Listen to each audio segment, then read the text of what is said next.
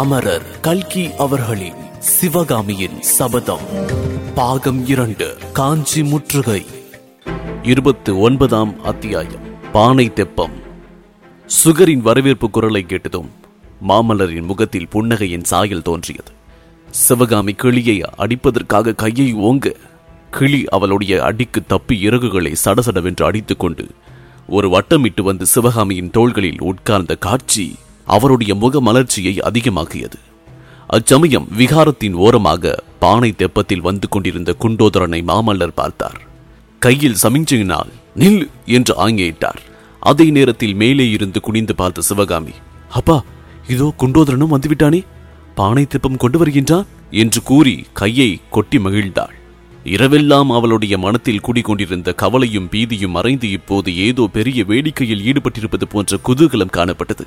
தெப்பம் விகாரத்தின் தூண்களின் மீது இடிக்காதபடி குண்டோதரன் அதை சாமர்த்தியமாக திருப்பிவிட்டுக் கொண்டு மாமல்லரின் குதிரை அண்டை வந்து, பிரபு, படகுக்கு வந்து விடுங்கள் என்றார்.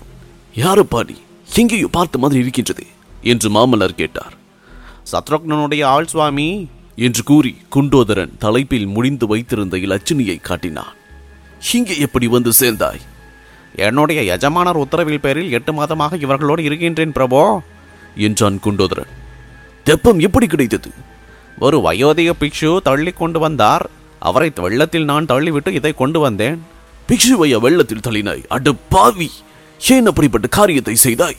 தெப்பத்தில் அவருக்கு இடம் காணாது என்றுதான் தங்களையும் சேர்த்து கணக்கு பண்ணி பிக்ஷுவுக்கு இடம் காணாது என்று பிடித்து தள்ளினேன். நான் வருவேன் என்று எப்படி தெரியும்? அதை கூட தெரியாவிட்டால் மகேந்திர பல்லவரின் ஒற்றர் படையில இருக்க முடியுமா பிரபு?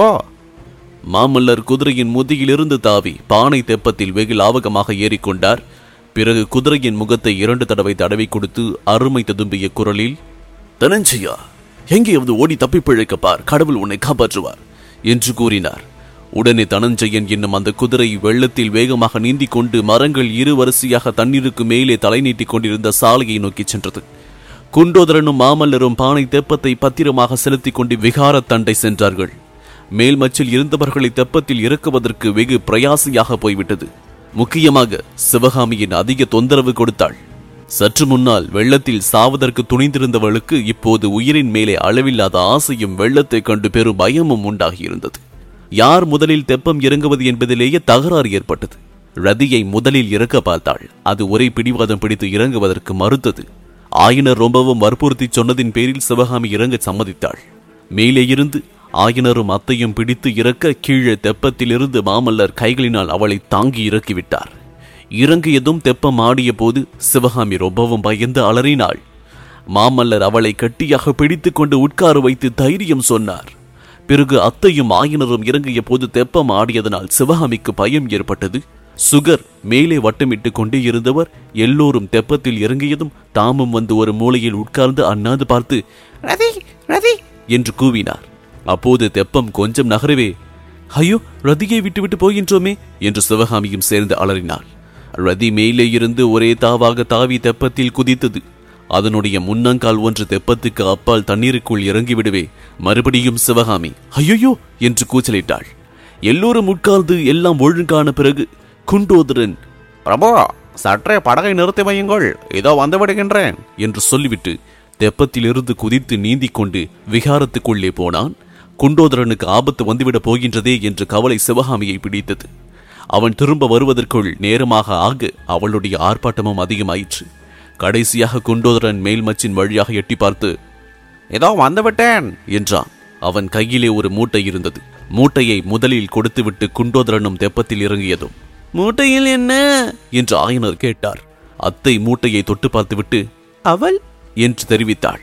இந்த ஆபத்தான சமயத்தில் கூட குண்டோதரன் வயிற்றுப்பாட்டை மறக்கவில்லை என்று சொல்லி சிவகாமி சிரித்தாள். உனக்குத்தான் என் விஷயம் தெரியுமே அம்மா, நான் எதுவும் பொறுத்தாலும் பொறுப்பேன், பசி மட்டும் பொறுக்க மாட்டேன் என்றான் குண்டோதரன். நல்ல முன் யோசனைக்கார் என்றார் மாமல்லர். சமய சஞ்சீவி என்றால் நம் குண்டோதரன் தான். பிக்ஷு அவள் வைத்திருந்தது உனக்கு எப்படியப்பா தெரிந்தது? இப்படி குண்டோதரனை எல்லோரும் பாராட்டிய பிறகு தெப்பத்தில் ஒரு முனையில் குண்டோதரனும் இன்னொரு முனையில் மாமல்லருமாக உட்கார்ந்து தெப்பத்தை செலுத்தினார்கள். விரைவாக ஓடிய வெள்ளத்தில் பானை தெப்பம் இலகுவாக மிதந்து சென்றது. ஆனால் வழியில் தென்பட்ட மரங்களில் மோதாமலும் வெள்ளத்திலே வந்த கட்டைகள் தாக்காமலும் தெப்பத்தை மிக ஜாக்கிரதையாக விட வேண்டியிருந்தது. வானத்தில் மேகங்கள் இன்னும் குமுறிக் கொண்டிருந்தன. காற்றின் வேகம் குறைந்து போயிருந்தது என்றாலும் லேசாக அடித்த காற்று உடம்பில் சில்லென்று பட்டது. அவ்வப்போது நீர் துளிகள் கிளம்பி சுழீல் என்று மேலே விழுந்தன. சற்று நேரத்துக்கு எல்லாம் சிவகாமியின் பயம் பறந்துவிட்டது. குதூகலமாய் சிரிக்கவும் விளையாடவும் ஆரம்பித்து விட்டாள். இப்படியே தெப்பத்தில் எத்தனை நாள் போய்க் கொண்டிருப்போம் என்று அவள் மாமல்லரை பார்த்து கேட்டாள். சீன், கஷ்டமாயிருக்கின்றதா என்றார் மாமல்லர். இல்லை இல்லை, இந்த தெப்போஸ்தவம் முடிந்துவிடப் போகின்றது என்றுதான் கவலையாக இருக்கின்றது என்றாள் சிவகாமி. முடியக்கூடாதா? ஆமா, இப்படியே முடிவில்லாமல் என்றைக்கும் வெள்ளத்தில் மிதந்து போய்க் கொண்டிருந்தால் என்ன? ஒருவேளை நீ நினைத்தபடி நடந்தாலும் நடக்கலாம். இந்த வெள்ளம் நேரே சமுத்திரத்தில் போய்த்தான் சேரும். தெப்பமும் சமுத்திரத்துக்கு போய்விட்டால் முடிவே இல்லாமல் மிதந்து கொண்டிருக்கலாம் அல்லவா? ஒன்று மட்டும் சந்தேகமாய் இருக்கின்றது. என்ன சந்தேகம் சிவகாமி?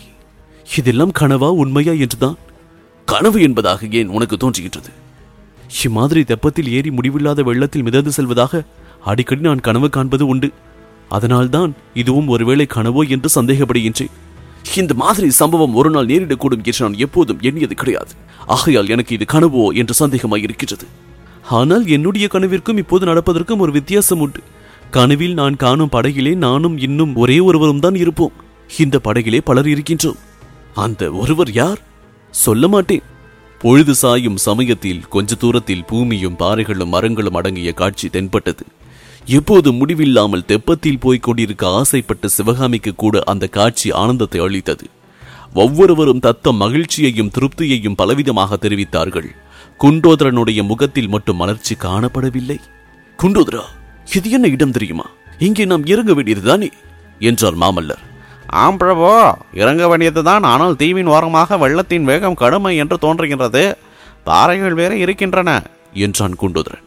தெப்பத்தை அவர்கள் அத்தீவை நோக்கி செலுத்த வேண்டிய அவசியம் ஏற்படவில்லை. தானாகவே வெள்ளத்தில் இழுப்பில் அகப்பட்டு தெப்பம் தீவை நோக்கி சென்றது. தீவை நெருங்க நெருங்க அதன் வேகம் அதிகமாயிற்று. கரையோரமாக நின்ற சிறு சிறு பாறைகள் தெப்பத்தில் இருந்தவர்களின் கண்களுக்கு பிரமாண்ட மலைகளாக தோன்றின. பாறைகளின் மீது மோதாமல் தெப்பத்தை தீவின் ஓரமாய் செலுத்துவதற்கு குண்டோதரனும் மாமல்லரும் தங்களால் ஆன மட்டும் முயற்சி செய்தார்கள். ஆனால் தெப்பம் நேரே பாறையில் மோதுவதற்கே போவது போல் அதிவேகமாக போயிற்று. தெப்பத்தில் இருந்தவர்கள் செத்தோம் என்று தீர்மானித்தார்கள். சுக பிரம்மரிஷி அலறிக்கொண்டு பறந்து போய் பாறையில் உட்கார்ந்து கவலையோடு பார்த்தார். தெப்பம் பாறையில் மோதிற்று. பானைகள் சடசடவென்று உடைப்பட்டன. மூங்கில்கள் நரநரவென்று முறிந்தன.